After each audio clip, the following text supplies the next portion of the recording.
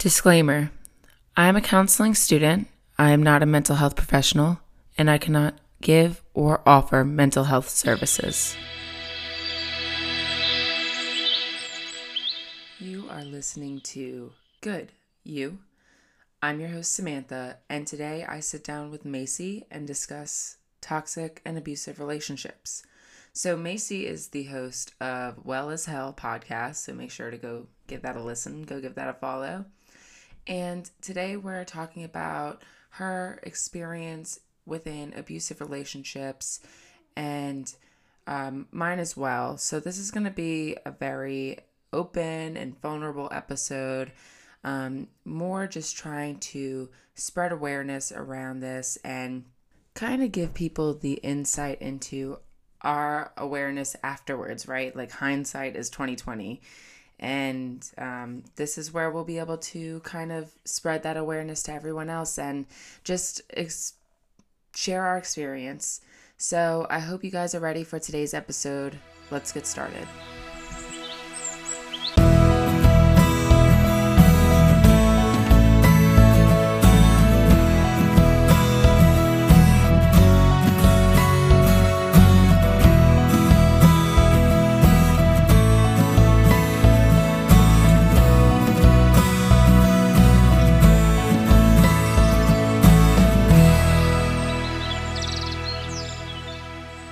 Okay, so I'm sitting here with Macie from the Well as Hell pod. She is on Instagram, and make sure to check her out at Well as Hell podcast on Apple Podcasts and Spotify. Thank you so much for being here with me today.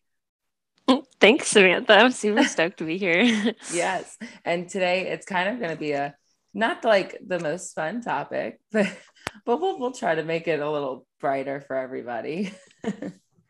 Yeah, no, I'm excited. I think you mentioned earlier, but like I think it's both of our kind of coming out in public about just some of the hard relationships that we've been in toxic relationships. And I've mentioned it to people before in brief, but I've never like gotten kind of down and dirty in the details as far as like what kind of does that look like and what was that like? So I'm Yeah. excited. Yeah, absolutely. Same here. You tell people in person, but I guess on this format feels a little different. So I'm Yeah. glad to be doing it with someone else. Yeah. Makes it a little less daunting. Yeah, definitely. Well, let's start off with, telling us a little bit about yourself and what you do. Mm-hmm. Yeah. Well, yeah, my name is Macie Gale. I work currently at a small running shop in Eugene, Oregon called Run Hub Northwest. And that's been really fun. I never imagined myself working in retail after college, but I do shoe fittings like everybody else. That's a big part of the business and run industry. And I do their apparel buying and merchandising, which is super fun. We just went through a big remodel, and so that had obviously pretty intensive for merchandising and still figuring out a lot there. But yeah, other than that, I love to run. I'm a competitive runner, and I have been enjoying that. I had run cross country and track in high school and college, and that was a really neat experience. And took a few years off and then kind of slowly got back into it. Now I'm like a little bit more serious about it again. And it's just fun to like challenge myself in that way.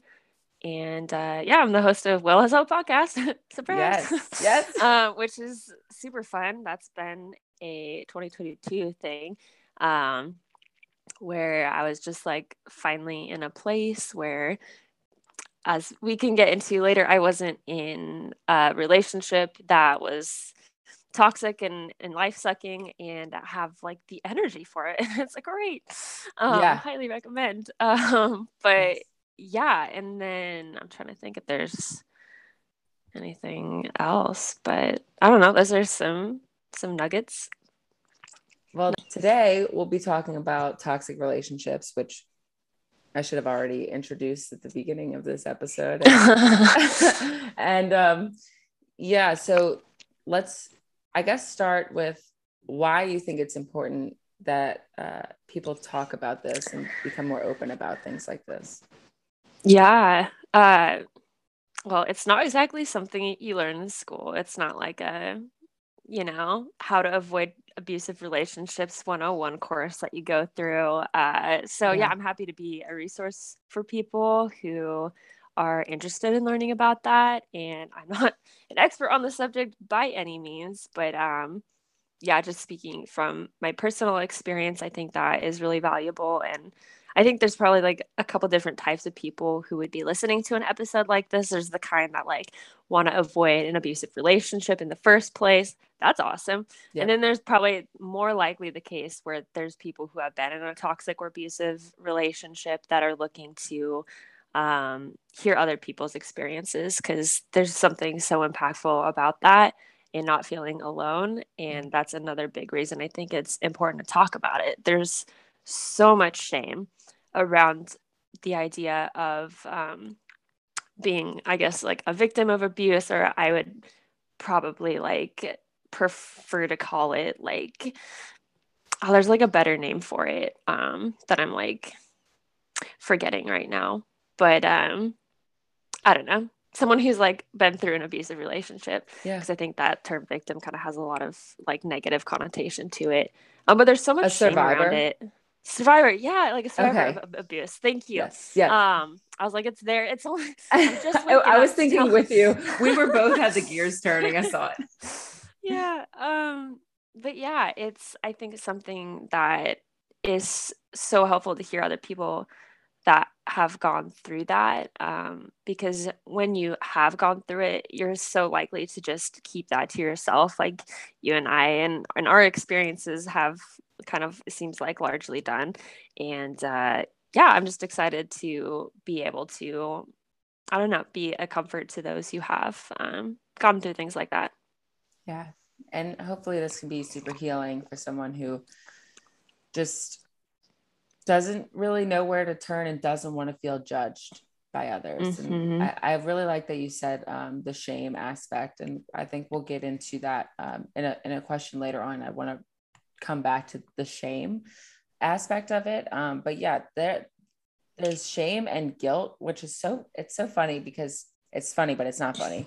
It's funny because, you do nothing wrong except to just overly care, Mm. and then you blame yourself for caring so much that you quote unquote you got yourself in this, and you didn't.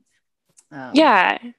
yeah. Yeah, depending on the situation, or, because a toxic relationship is a very broad thing. Yeah. However, I think it's pretty common for, like, in those relationships, to experience somebody framing things in a way that creates you as kind of the reason behind things not going right, and the problem and Mm-hmm. that blame piece. And like, depending on how long you're in that relationship, that can become your internal story, and that carries on not just at the end of the relationship, but after, if you have the privilege of ending such a thing. So yeah. Absolutely. Gaslighting can be the like biggest thing that can cause someone so much anxiety and so much just a beat to their self-esteem and confidence. And yeah, like you said, that continues to after as well. I mean, if you look up the types of gaslighting there is, you've probably heard at least one of them from somebody before. Yeah, I mean, I know you're supposed to be asking the questions here, but my internal podcaster is coming out. Yeah. What are, like, because I know of a couple, but I'm sure you know more. Like, what are different types of gaslighting, and what does that look like? Do you have examples? Oh, girl, yes, I do. Hang tight real quick. I have my whole notes right here from our last episode. Let's see. So, the different types of gaslighting are countering, withholding, trivializing, denial, diverting, and stereotyping. And so, you have countering, which is denying what they remember. So, I don't think you're remembering this correctly, or that never happened. So, denying someone's perception or reality. Withholding is when a gaslighter pretends that they don't know what you're talking about. Trivializing, obviously, it's disregarding your feelings. I was just kidding. God, you take things so seriously. Denial is when they refuse to take responsibility. Diverting is when they try to change the focus of the argument or discussion to questioning your credibility. So you have what do you know? You're just a kid, or you what do you know? You're just a cashier or whatever. And then stereotyping that can do with someone's race, gender, ethnicity, and just minimizing their experience through that reasoning. Mm-hmm. So yeah, Yeah. Yeah. really awful. Not great stuff. No. So, Yeah. When you become used to that, though, like it just feels so normal and it becomes normalized and you don't think anything of it, which is why it's helpful sometimes to hear other people be like, give really specific examples and you can kind of be like, wow, that sounds familiar. Like, oh, wait, yes. um, And you start definitely. gaslighting yourself. Like eventually you start saying those things to yourself before the person even gets to do it for you. Mm-hmm.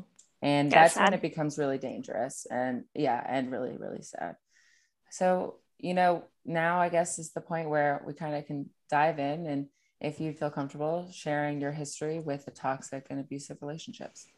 Yeah, definitely. I'd love to kind of share about that. Obviously, everything will be like fairly vague in the sense that like as much pain as these people may have caused me, like they're still human beings and I want to respect that and never want to be shaming anybody, which is ironic because, they might have delivered a lot of that shame, but Yep. I that's just not who I am. And I think yeah, I want to stick to that. And yeah, so with that in mind, my first relationship ever was a relationship that happened right after high school. And I didn't date much in high school because I lived in kind of like a pretty conservative household, and we weren't allowed to date, which is Mm-hmm. funny because my twin sister ended up actually like kind of dating during high school, and then ended up like marrying her high school sweetheart, and it was super cute, and they're cute. Um, but yeah, I just wasn't into guys in high school. I was just like, you guys are immature, like whatever. So right after, I kind of had an experience where there's a guy who took interest in me, and I had never like really been on the receiving end of someone like being interested in me, and it was exhilarating. It was fun. It was like wow, and I I think I got really wrapped up in that and kind of just like went with that without critically thinking about like, is this something I want? I was just like, I loved the attention. And of course at the time I wasn't like doing it just for the attention. I didn't realize that, but like later on I realized that like that was really the main reason is I loved the attention piece of it and Yeah. got along well with them. But just because you like attention and get along well with someone is not a reason to date them. Yep. um Absolutely. yeah, so since then I think I'm a lot more critical about what I'm looking for and being more intentional with my time and energy. And in this situation, it was a long distance relationship. So it was mostly like, actually, it was mostly emailing, which makes me sound like really old. But at the time, I had like this phone plan that was like minutes. Like we paid for like minutes on our phone because it was one of those like little slidey phones. And Oh my I'm just gosh, like, you're we're bringing me dating back. ourselves as like on the spectrum here. It's fine. But yeah, so we emailed a lot, and I Yeah. spent just a lot of time emailing because it takes so much time to type. And but I like wanted to be in this relationship, and a lot of that conversation was like I felt like I was just digging myself out of a hole because this person would um just constantly blame me for issues we were having, and there's so much blame, and it was like really challenging. And it wasn't until I had a conversation with my twin sister, who I'm very close with, that she pointed out like this sounds like a cycle, like this is repetitive nature, like this sounds like kind of abusive. And when she said that, it was we were like sitting out on the porch at my parents' house. Uh, and I was just like, whoa, like that's the first time anyone had really like talked about like abusive relationships like in my context. And it was kind of shocking. It was a little bit jarring. And but I almost immediately was like, you're so right. Like, I did not see it. Yeah. And like, that's the one thing with some of this, like being in a toxic relationship, is you don't see it. And that outside perspective is so helpful. Um, but also can be really challenging to hear. And I think we'll talk more about that a little bit later. Um, but yeah, so that was my first experience, and I realized like I need to end this, and then ended up ending it in over the phone because I didn't want him to have to like drive all the way down to Eugene just for me to break up with him. Yeah. And it was it was a hard conversation, and he ended up just like swearing me out on the phone call, and I was just like, wow, like that's really affirming. Yeah. Yeah. um, Thank you for confirming what I I had was like, whoa. suspected. Yeah. Yeah, and so that was like my first relationship experience, and that's all I had to go off of. And I think I was like so familiar with that like that's maybe what I would like subconsciously was then kind of basing my decisions off of with men. Um but yeah, the relationship I had after that was a long-term relationship. I think we were together close to 7 years. For 2 of those we were married, and um yeah, it was a really tough one. The long distance relationship, I would kind of retrospectively describe as like emotionally abusive. Hmm. This long term relationship was, um, again, like looking back at it, I had no idea in the middle of it, but was like financially, emotionally, and sexually abusive. And yeah, once I realized what it was, like, I don't even know, like 6 to 12 months later after that ended, it took a while to even like come to terms with that, let alone like healing from that, talking to other people about that. So here I am, like, uh, I don't know, like 2-ish years later, and I'm finally in a place where I've accepted those things, and I feel confident enough in myself to be able to share my journey. And that was a long, a long time coming. Yeah. And I've had a lot of support from just my friends, my family, my therapist, my EMDR therapist, who I found this year. Yeah, if you ever want to hear about EMDR therapy or hear from my therapist specifically, I did an episode with her. It's episode 5 on the Wells Hub podcast. So you guys could always like check that out Awesome. if you want to. She's amazing. And it, EMDR is amazing. I'm glad. Yeah. yeah, Definitely it's go been a listen to game that. changer. Yeah, because I did years and years and years of therapy throughout my like early to mid 20s. And that's been instrumental. Mhm. Highly recommend. Yes. I'm Yes. not saying that just because I'm talking to someone who's studying to be a therapist, but it's been so impactful for me. But Yeah. EMDR therapy specifically, like I started it because I knew I'd heard other people have success with it who had different traumas, and I had been so engrossed in therapy and felt like there was still aspects that I had not like dealt with or gotten to, but didn't know how to get there. So I wanted to try a new mode of therapy, and it's been incredible so far. But anyway, so yeah, those were kind of two kind of earlier early to mid 20s kind of timeline of me kind of figuring out what what wasn't working. Yeah.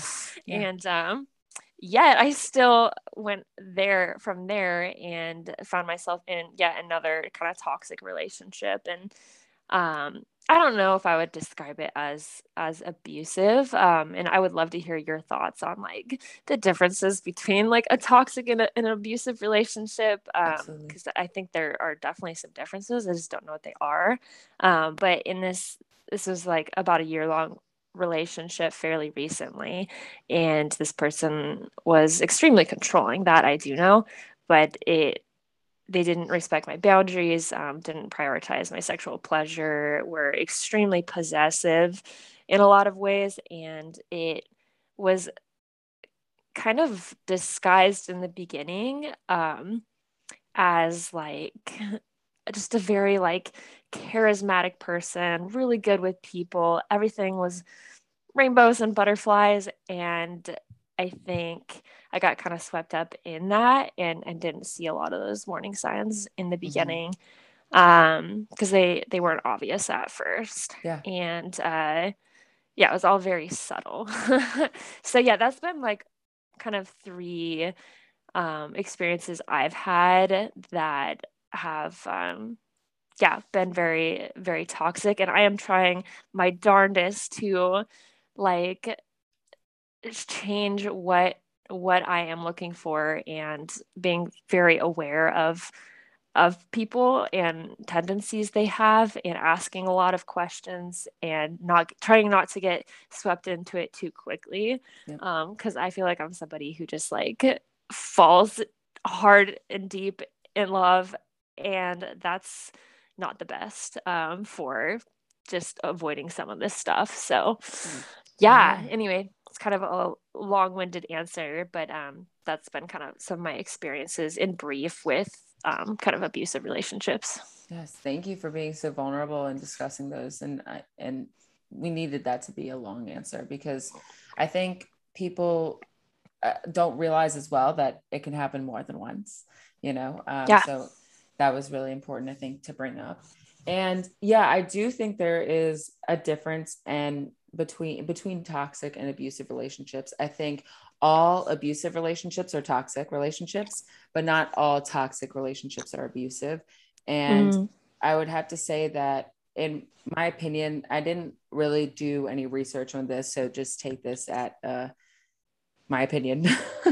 But I would have to say that abusive relationships are when one person is being extremely affected in a way that is mentally is hurting them mentally, physically, emotionally.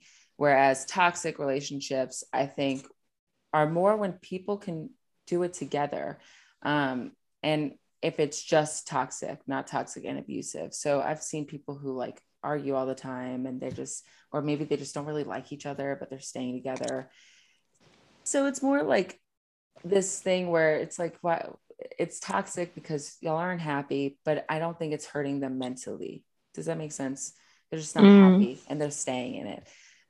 That's just my opinion there. I didn't do any research on that. And if I'm just trying to find a quick answer, but I do think that a lot of abusive relationships start with um, heavy, what's the word that I'm thinking of? Love bombing. Love Yeah, like bombing. flattery, that kind of Yeah. thing. Gift giving. Yeah. Big time flattery, compliments, and making someone feel so good about themselves and so beautiful. And that's huge. That's exactly how people get reeled into that, especially someone who, I mean, for me, when I, my abusive relationship was my first one as well. And I think it always has to do with that because you don't really know different. You don't have things to Yeah, compare it to. that's yeah. If your first relationship was really, really healthy and then you step into a toxic one, I wonder if that makes a difference for people, because then you have something to compare it to. But Mm. my first relationship was definitely abusive in emotional and mental nature. And and sexual nature. And I was in high school. So I was 14 during this relationship, and it was short-lived, but long lasting in its effects because this person has tried to contact me years later, even within my marriage. So like, uh, and yeah, and I'm 26. So like, but 14 to 26, and it's, you try to block on everything. But it's when someone is putting you down to a point where, it can be so confusing because one minute it's putting you down and the next it's over apologizing, right? It's this, I'll never do it again, or I'll never say that again, I didn't mean it, I was just blah blah blah, like, or it's the gaslighting, and you have both. So either you forgive them because it was an accident, right? And newsflash, it's not an accident. People can control themselves much better than you think they can. Okay. And Mm-hmm. if you're able to control yourself, they should too. At the very least, hold someone to the standards that you hold yourself to. And if they aren't, you know, I'm not saying that everyone's raised in a perfect household to where they don't have these triggers and they might not lash out. But they can seek therapy as well for those kinds of things, because you shouldn't be their resource in fixing that. You are, you are even me going to school to be a therapist. I would never want to be my husband's therapist. He has his own, you know what I mean? So like, that's not how it's supposed to work. You're not supposed to be that for that person. And you definitely aren't supposed to be someone's outlet for their anger and frustrations. And obviously being so young, that was, I think, the most confusing is like, I thought this dynamic was just normal. My parents had a restaurant growing up, so it would be like fighting at work, and then they'd come home and they'd be fine. And so I was like, this seems normal, and it's not. And it wasn't until my friend said, "This is verbal abuse," and I was like, "No, it's not." And she said, "Okay, then what is verbal abuse?" And when she said that specific question, I was like, "Oh," just like what you said, like the "oh" moment. And you're like, "Oh shit, yeah, that's exactly what's happening." And you don't, even then, sometimes it's hard to kind of go to the next step with that. It is a crashing moment, because you really feel like some wind gets knocked out of you, because you're like, whoa. And then once it starts happening again, you're like, yeah, this makes sense. And yeah, that's why it's important to be able to be open with your friends about those things, even though sometimes it sucks to do that, because sometimes people aren't that receptive to want to hear things like that. And even when you do tell them and they stay around, like, what do you do next? Like, how much can you tell this person? And I understand that that's very difficult, and we'll dive into that later. But yeah, so that's a very short tidbit. But I, had maybe 2, 3 relationships after that were short, and then I met my husband when I was a junior and he was a senior in high school, and so I got very lucky very quickly. And even though high school felt like 30 years,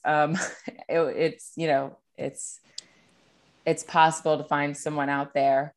So for anyone listening that doesn't act that way, like, I know it's hard to believe, but it is. Yeah. And yeah, don't settle. Yeah. No, we have too much to live in this world, too long to be with someone that makes us miserable. Yeah.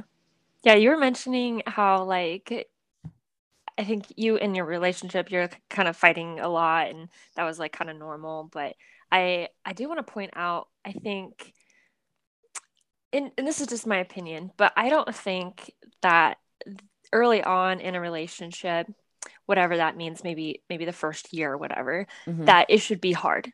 It should not be challenging to be in a relationship with someone in the beginning. If you're finding that there's a lot of arguments and it's a lot of work, like, no, run away. Yeah. Like that's not how it's supposed to be. If you're with someone who is mentally and emotionally mature and at your level and aligns with your life well, it will be easy. It will be natural. It will not take a lot of effort to stabilize it constantly. And I think that's a big kind of red flag for just to look out for. And if you're experiencing that, like, that's just probably not a good fit, as hard as it is to come to terms with that. Absolutely. Okay. Things to look out for. People threatening you, like, or threatening the relationship. People who feel free to jump in here, because there are plenty of things to look out for, but definitely within the first year, Lies. Lies, and then gaslighting you for those lies and telling you that they're not lying when you have or just proof. Yeah, I've experienced in a past relationship someone who can just, like, like would tell little white lies and could lie so easily. Mhm. And I was just like, well, okay, that's kind of weird, but like whatever. But like that's kind of a big deal. Like That's if huge. someone can like be dishonest like that so nonchalantly, like that's very concerning. Absolutely. And I mean, that was just in our relationship, but even learning about lies that they had told in the past, like yeah, there was someone I was with who had played football in high school, and their parents didn't want them to. I mean, there's a lot of reasons why a parent wouldn't want their child to be playing a highly dangerous sport, but Yeah. that ends in a lot of physical and mental, kind of injury. Yeah. However, this person was so like into that idea of playing that sport that they forged their parents' signatures on things to get into the sport. They would practice and then leave all of their gear at home. And then, so they literally played a sport in high school that their parents didn't even know about. And like, still, I don't even think know to this day. And like, it was things like that that I heard and was like, oh, like that's not good. But I like wasn't like, oh, this is really concerning. Like I don't want to be with someone who could Right. You lie just this thought, oh, easily, he's just rebellious. Like they're just rebellious Yeah. as a kid. But Like he that. goes after his dreams no matter what. That's a strength. Like I Yeah. know. No, Um so yeah, lies is a big one. absolutely. And let's see, there's um one thing that I learned in therapy is the term unconditional love. And obviously, short-term relationships, you're learning to be with this person. You don't really experience that love yet. But if you're in a long-term relationship and your love is conditional on if that person is happy with you, that's not unconditional love. Unconditional love means loving no matter what, no matter Mm, what. And it should never be held over your head. It should never be blackmailed. Um, and yeah, I would have to say that's another one too. yeah, I think along those lines, if somebody is upset about whatever, how you treated them or I don't know, you didn't clean the dishes, I don't know, whatever, and they aren't able to have a conversation with you that is calm and respectful in nature about it, then like if they're erupting about things and can't have a calm conversation and be kind to you and loving in that conversation, like run away. That's just Yeah. my catchphrase. Just run away. Just run, flee the Yeah, scene. run the hell away. Yeah, Yeah. absolutely. I think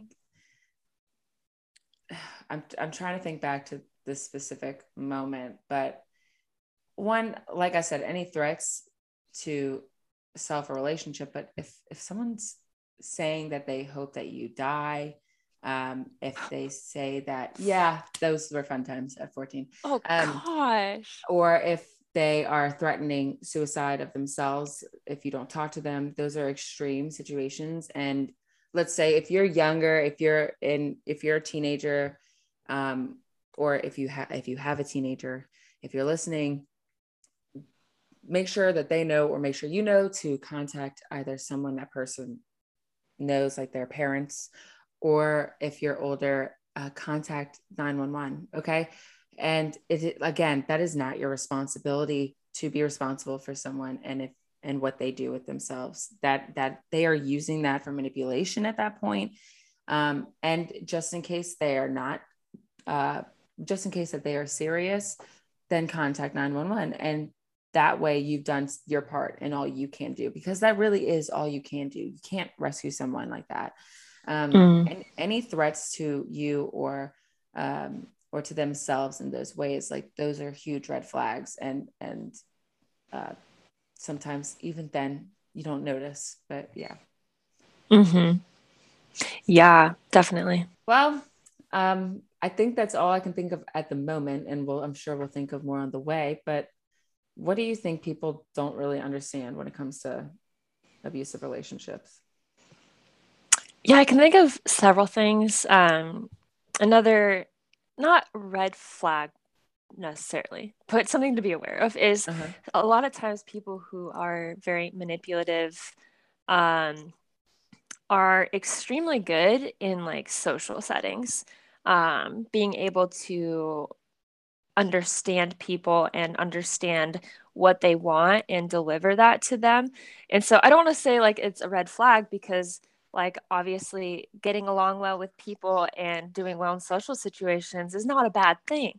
But I would just keep that in mind, That's a good point. that a lot of the manipulative relationships I've been in have that in common where they're very charismatic, they're very well liked by a lot of people. They have a very good reputation. And a lot of that is because they're able to deliver what people want.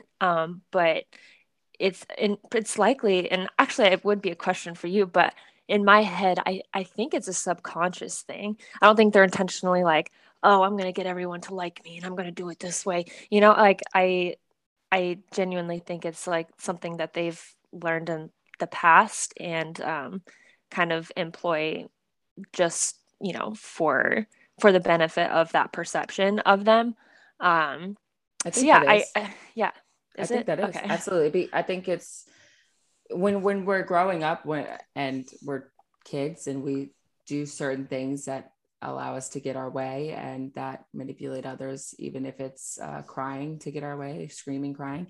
Well, if someone learned that um, being charismatic and funny and kind can get their way, not that all people that are kind are like this, but like, yeah, that can help. And then when it doesn't, notice those red flags too. When those things don't go their way, when people don't like them, how do they react? Do they get really Mm, angry with that person? Do they talk shit about this person in a really, really weird way that you're like, that's a little aggressive just because someone doesn't like you or didn't agree with you in this point? So things like that to look out for too. yeah. I would also say like there are so many things you can look out for in those red flags we're talking Mm-hmm. about.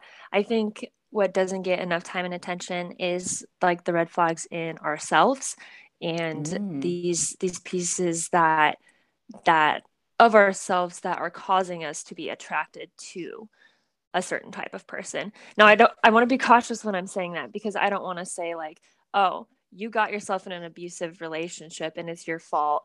Um, that's not what I'm saying at all. But I think there subconsciously are a lot of things that influence our decisions and our attraction to different people. And if we're not aware of those things, that's where I think we can get into a lot of trouble. So being absolutely. aware of and sometimes you don't know until you have some experience and a track record. Yeah. But I think being aware of examples in your family that um, aren't healthy Mm-hmm. and trying to, because naturally that's going to kind of inform what you're looking for, is what you've seen on a regular basis growing up through development, and just being aware of some of those things or characteristics about yourself that aren't healthy. um, yeah, I think that is equally important to just being aware of other people's tendencies. Yeah. And I totally agree. I think the reason, or not the reason, but one of the reasons that I even got into that relationship was I had lost a lot of weight significantly quickly that year. And when I got into my first relationship and getting the attention that I got, like what you had said earlier, was really what I think got me so excited. This was my first boyfriend and like whatever. And it's obviously being young, you don't realize like early 20s is young, teenage is young, later 20s is young. Like you don't realize these things until you're older and you've gone through it and Yeah. and have experience, or if you've seen someone else go through it and that's close to you that you can kind of learn from. But even then, sometimes people take that as like, this is what's normal. And yeah, I agree. I think it's important to be self-aware, and that's something that you learn in therapy is self-awareness, and that's huge. Yeah. Yeah, along those lines, like I had gotten married at 23. I imagine you probably got married at a young age if you started dating in high school. Um, like you feel so old and so mature when you're that age, Oh, and you feel it's mature at hilarious. 15. You Yeah. feel like you're in your 30s at 15 years old, and you're not. You're not. Yeah. Yeah, and I feel mature right now as a 27-year-old. It's like, no, like you're a baby. Like Yes. yeah. Yeah, we have so much time to learn about ourselves and to grow in relationship with other people, and we don't even know the half of it. So yeah, as we're talking about these things, I just want people to keep in mind that like we're aware that we are, still growing and still so young and have so much to learn, but also so much to offer too. Absolutely. And sharing these experiences is one of them. Like, I mean, yeah, I was so young, but I found myself, and you found yourself in these abusive relationships first thing, and Yeah. so young. So, Yeah, definitely. but I think there's a big aspect that comes with it. And it's like we were talking about earlier, the shame of it, and not wanting to seek help for it because there's misunderstandings when it comes to these types of relationships. So, what do you think people don't understand about people who are in abusive relationships? As far as like how other people outside of that view them, Yeah. um, it is a lot harder to one in the first place, like we talked about, recognize what the situation is when you're in it. Mm-hmm. Um, but then also it's really hard to leave that. Um, just like any relationship, but probably especially so in an abusive one. And I would say, anyone who hasn't had that experience for themselves and looks at that and thinks like, why the heck are they're smarter than this, like they can do better than this, like why are they what? Yep. Um, Yep. like one, they just don't get it because they haven't experienced that. But I'd encourage them to be just really, I don't know, not gracious, but like what's the word I'm looking for? Like Honestly, compassionate or yeah, exactly. Open, yeah. trying to do some research on if this is a very common thing, that it's a hard thing to get out of and it's a hard thing to recognize. Maybe do some research on why that is before judging someone in it. Yeah, and I would say it depends on your relationship to that person that Mm-hmm. you're seeing in that relationship. If you have a very close relationship with them and they trust you, um, and and that kind of thing, it it's discretion, But I think you might be in a position where you can say something about it to them, and that is probably the most challenging position to be in, to see someone who's in a dangerous or hurtful situation that they can't recognize, and it's a very vulnerable thing to say, I'm concerned about you, I love you, I am here for you, Mm-hmm. this is what I see, and I am concerned about it. And not that like, oh, you need to get out of this relationship right now, but like Right. I noticed when Joe's around you and you guys were playing a game of chess, he was like putting you down a lot and saying really hurtful things. Like, how did you feel about that? And what is that like for you? Does that concern you? Yeah. I think you have to come about it with a lot of discernment and just gentleness. But I think that's the beginning of them coming to recognize what that is if they don't see it already. Mm-hmm. Um, Coming from the other side, I've had like close family members from the first day. My ex-husband had not husband yet, but early boyfriend time Mm-hmm. had met my parents. I had them over at my parents' house, or had him over at my parents' house.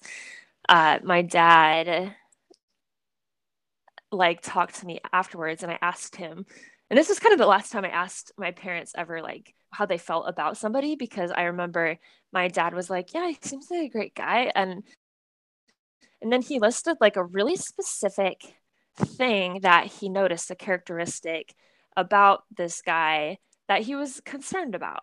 And I think when it comes to like a parental relationship, that's borderline. Like, depending on your relationship with your child, most of the time, parents giving feedback about a relationship or concerns is going to be so off-putting that it's not Yeah. received.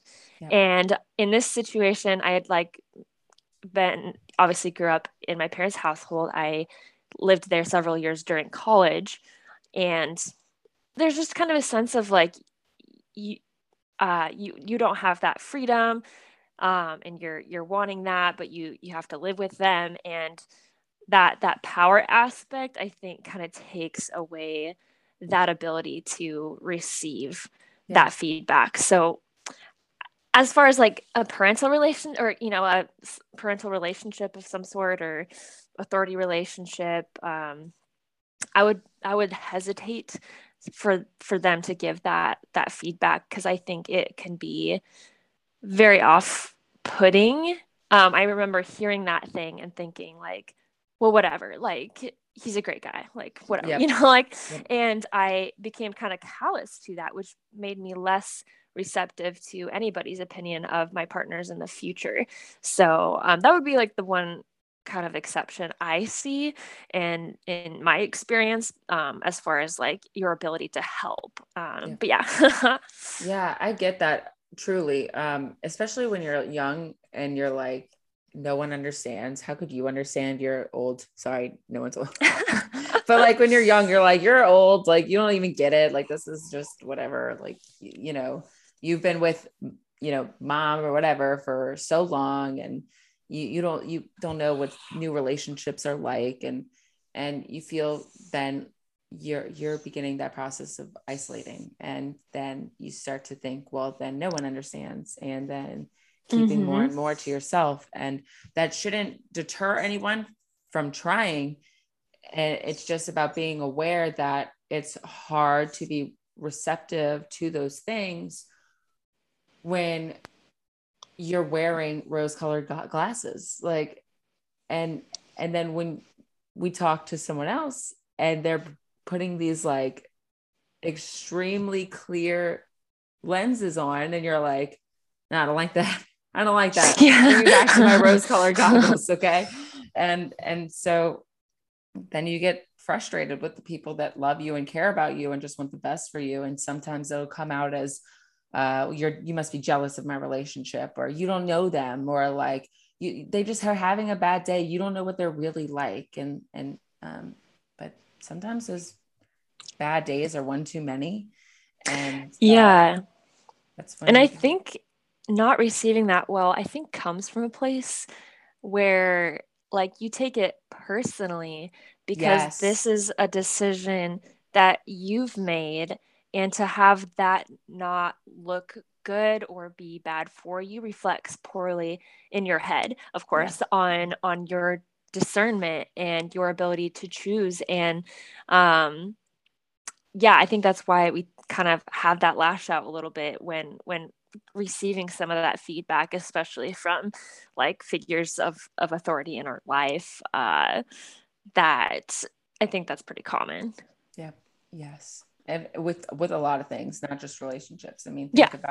think about how much you rebelled when you were young. I mean, I did everything my parents, literally the opposite of what they wanted me to do all the time, because just for the fact that they said something, and I was like, Yeah. they said it, so no. Uh, Yeah. and you catch yourself in situations, and I'm older now, and I'm like, how am I okay ish right now? You know what I mean? Like, how am I like a functioning human being with what I've put myself through? Like, but it really gets to the point where Yeah. parents do know they've been through things, and you just don't realize that. And I think the best thing that a parent can do for their kid is one, have these uncomfortable conversations before they get into these relationships. Yes, Give them the red absolutely. flags. Yeah, let them know what to look out for from the beginning. And it's not your fault if you end up in this relationship, because people are looking for people who are kind to be in relationships with, to manipulate. People are looking for hurt people to hurt more. Yeah. I think that's an excellent point. I think it would be so cool to have, um, an upbringing where you're constantly like talking about, well, just deeper stuff in general, which I feel like I didn't fully have. But like, I think, you know, you come from home from church and you guys are making lunch together and you're like, oh, you remember that conversation we had with so and so? Like, remember how that went down? Well, like, here's my thoughts on it. I think, Yeah. like, this is, that this is something that they were going through, and that, that trying to explain how you think about how other people are thinking. Um, like that was a really manipulative situation that we just went through. Here's why. And because when you're younger, especially before like your prefrontal cortex is fully developed, like you aren't aware of these things. The world literally revolves around your little bubble, and that's Yep. all you see. You can't see other people because you haven't developed that part of your brain. But I feel like if these conversations were being had, it doesn't make that part develop faster, but I think it makes those connections happen at a younger age, where you're just thinking about other people's motivations and aware of the nuanced ways that people work. So yeah, learning self-awareness from a young age, but also like just awareness in general, and Of having others. Yeah. conversations with within the family unit, would be, I think, instrumental.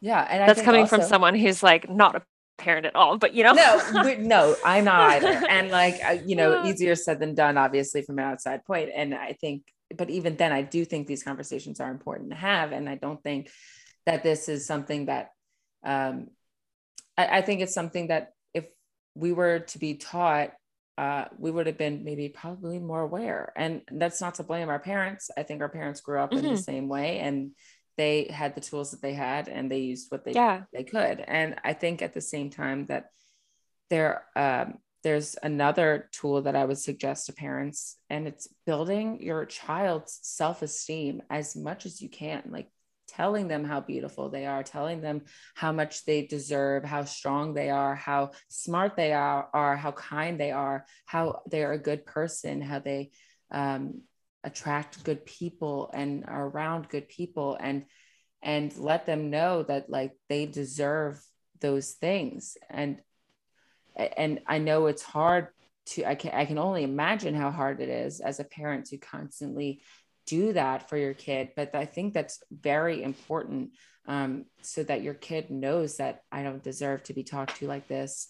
And Mm, they're learning from their home environment as well. Are you uh, possibly taking out some anger, but do you have the skills to be able to go and apologize?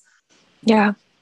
There is nothing, in my opinion, more attractive than someone who can readily apologize Oh, for their agreed. actions. That Agreed. is the hottest thing that anyone could possibly do. That and master their falsetto. That is also just like incredibly attractive. But I think, yeah, yeah, that humility is probably Yes.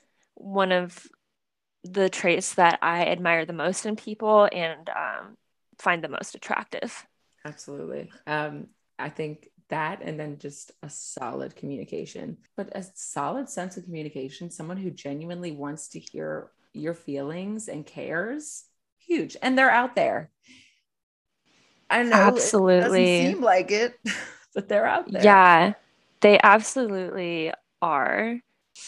And we talked about some of the red flags, like hindsight being 2020. Did you have any others that you want to add in? Because I didn't realize that that was right after this question.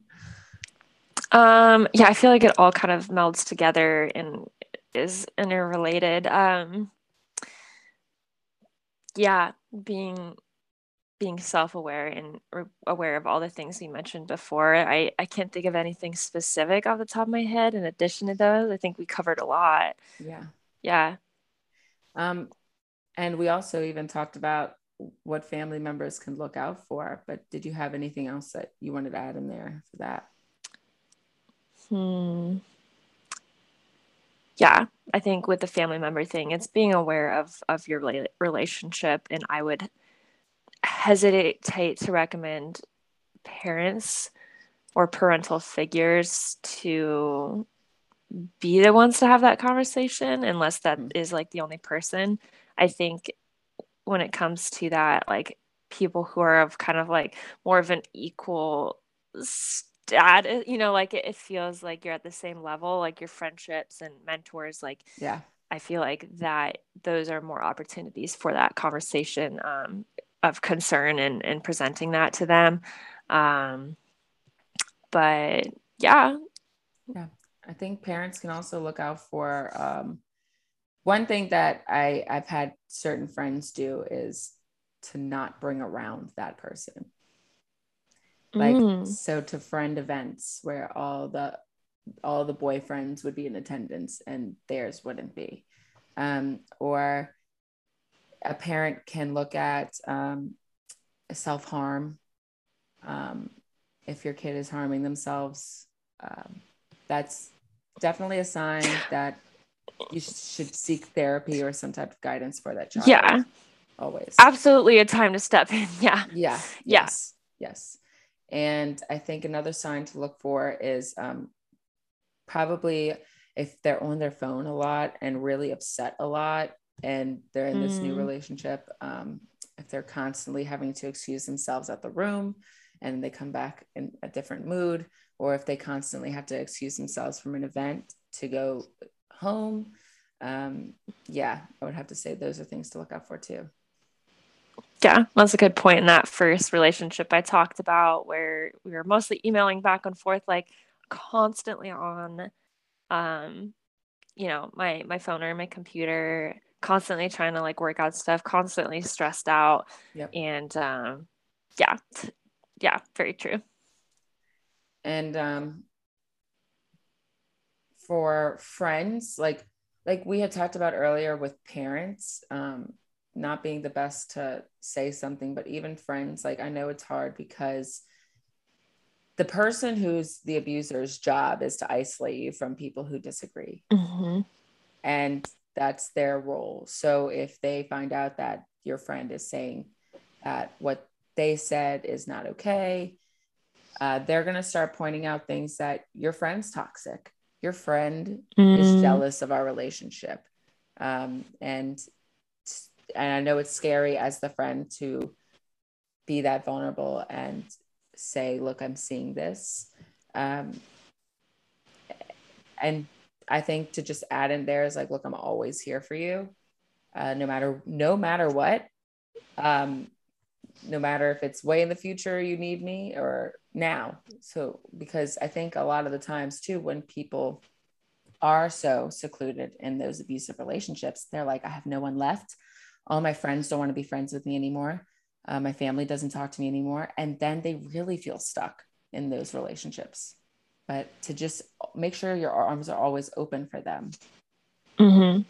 Yeah, I think that applies like in a larger sense too, to just anytime you're having a conversation where you're talking about hard things or it could come across as criticism or you just want to bring something up to work through that's bothering you about another person, is just like coming about it and framing it in a loving way Yeah. and not just like charging headfirst into like, well, you need to start doing that, like it's like, whoa, Yeah. but Like like, hey, accusatory.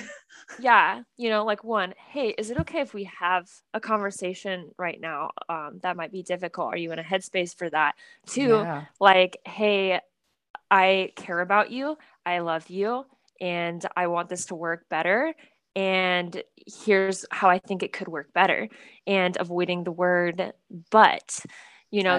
these trigger words and conversations, avoiding you this, you that, using I statements, all of these things, I think apply both to gently addressing concerns you have for people you love, but also just as a whole in your relationships. It all comes down to communicating better, which again, we don't have these courses of how to avoid toxic relationships 101 and how to communicate 101. Like, we just don't have that. And so No, you learn these that's in your things home environment. over That's time. And yeah, yeah. if you don't have that in your home environment, then you're screwed. Yep. So yeah, like I just think that can be so helpful, to have those ways of communicating as a whole. But yeah.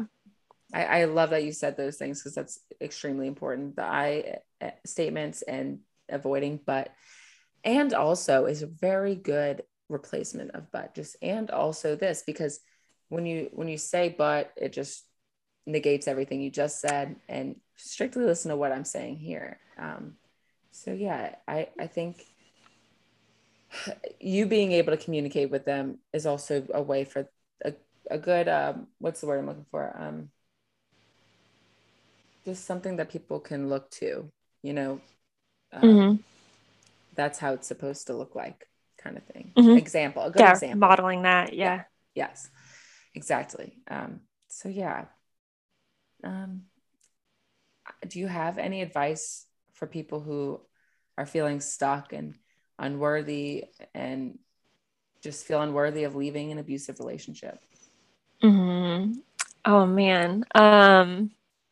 Well, one, like, I feel your pain. You're not in this alone. I think it can feel so lonely to feel just in that hurtful situation, and there's so much fear, and you may be isolated because of the relationship. And I just would say, like, one, you aren't alone. Like, there are so many people who have gone through this. And we've mostly given examples of females, in heterosexual relationships. This could apply to anybody. There are men who are in relationships that are abusive or Yeah. toxic. There are people in homosexual relationships, or etc. And it doesn't look, I mean, we have kind of a similar perspective there. But I would just say, like, you aren't alone in that. um and then, like, the idea of leaving that is terrifying. But I assure you, if it is not healthy and if it is not serving you, it will be a huge blessing to you to not be in that and to leave that, no matter how hard that is in the short term. Um, it is absolutely 1000% worth it. I would not be the person I am today, if I had kept in those situations. And in some cases, I wasn't the one to decide that to end. Like in my marriage, my ex-husband had, um, wanted a divorce. And I am such a loyal person that I probably may have never left if he had not done that. And, like, it just concerns me that there are people that might still be in situations like that because they're not being forced out, and because they have been conditioned their whole life to think that, like, they have to be loyal to somebody Yeah. that they've made a commitment to. There are exceptions. Your health and safety is one of Yep. them. Yep. So, I would just say it is absolutely worth it to listen to your gut and to do what is best for you, even if it's hard in the short term. Um, and yeah, I would say, for anyone who has been there, done that, passed it, but still has, like, all this weight and trauma that they deal with on a daily basis from those experiences. Shoot, that's tough. Yeah. It does get better, but it does not get better just with time. Like, the pain might fade a Yes. little bit, but it's not just gonna, like, magically heal. Like, you have to put in the work. That is going to happen if you put in the work, but it won't happen if you don't. Um, and I would just encourage them to seek resources, whether that is support groups, being in community with other people who have gone through that similar situation.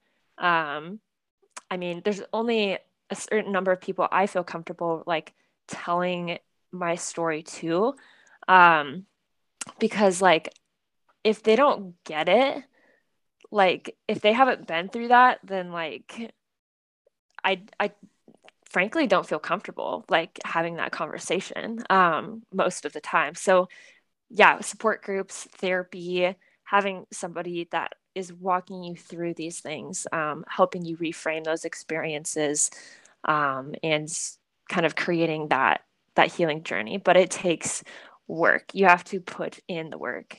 Yeah.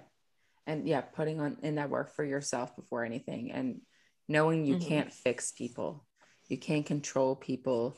You can't control the way they act or behave. And that's why it's important to just work on yourself. And I'd say to add that no one's personality makes up for doing really shitty things or saying really shitty things. And just because this person may have this beautiful side that no one can see except for you, or people right when they meet them, right? Like you said, the charismaticness, it doesn't excuse awful behavior, and it doesn't excuse abuse. And there are people out there that won't hurt you like this. There are people like that. And just remember that you are worth that. Everyone is worth that. Yeah. You are so worthy of being loved right. Yeah, absolutely. Yeah, for sure.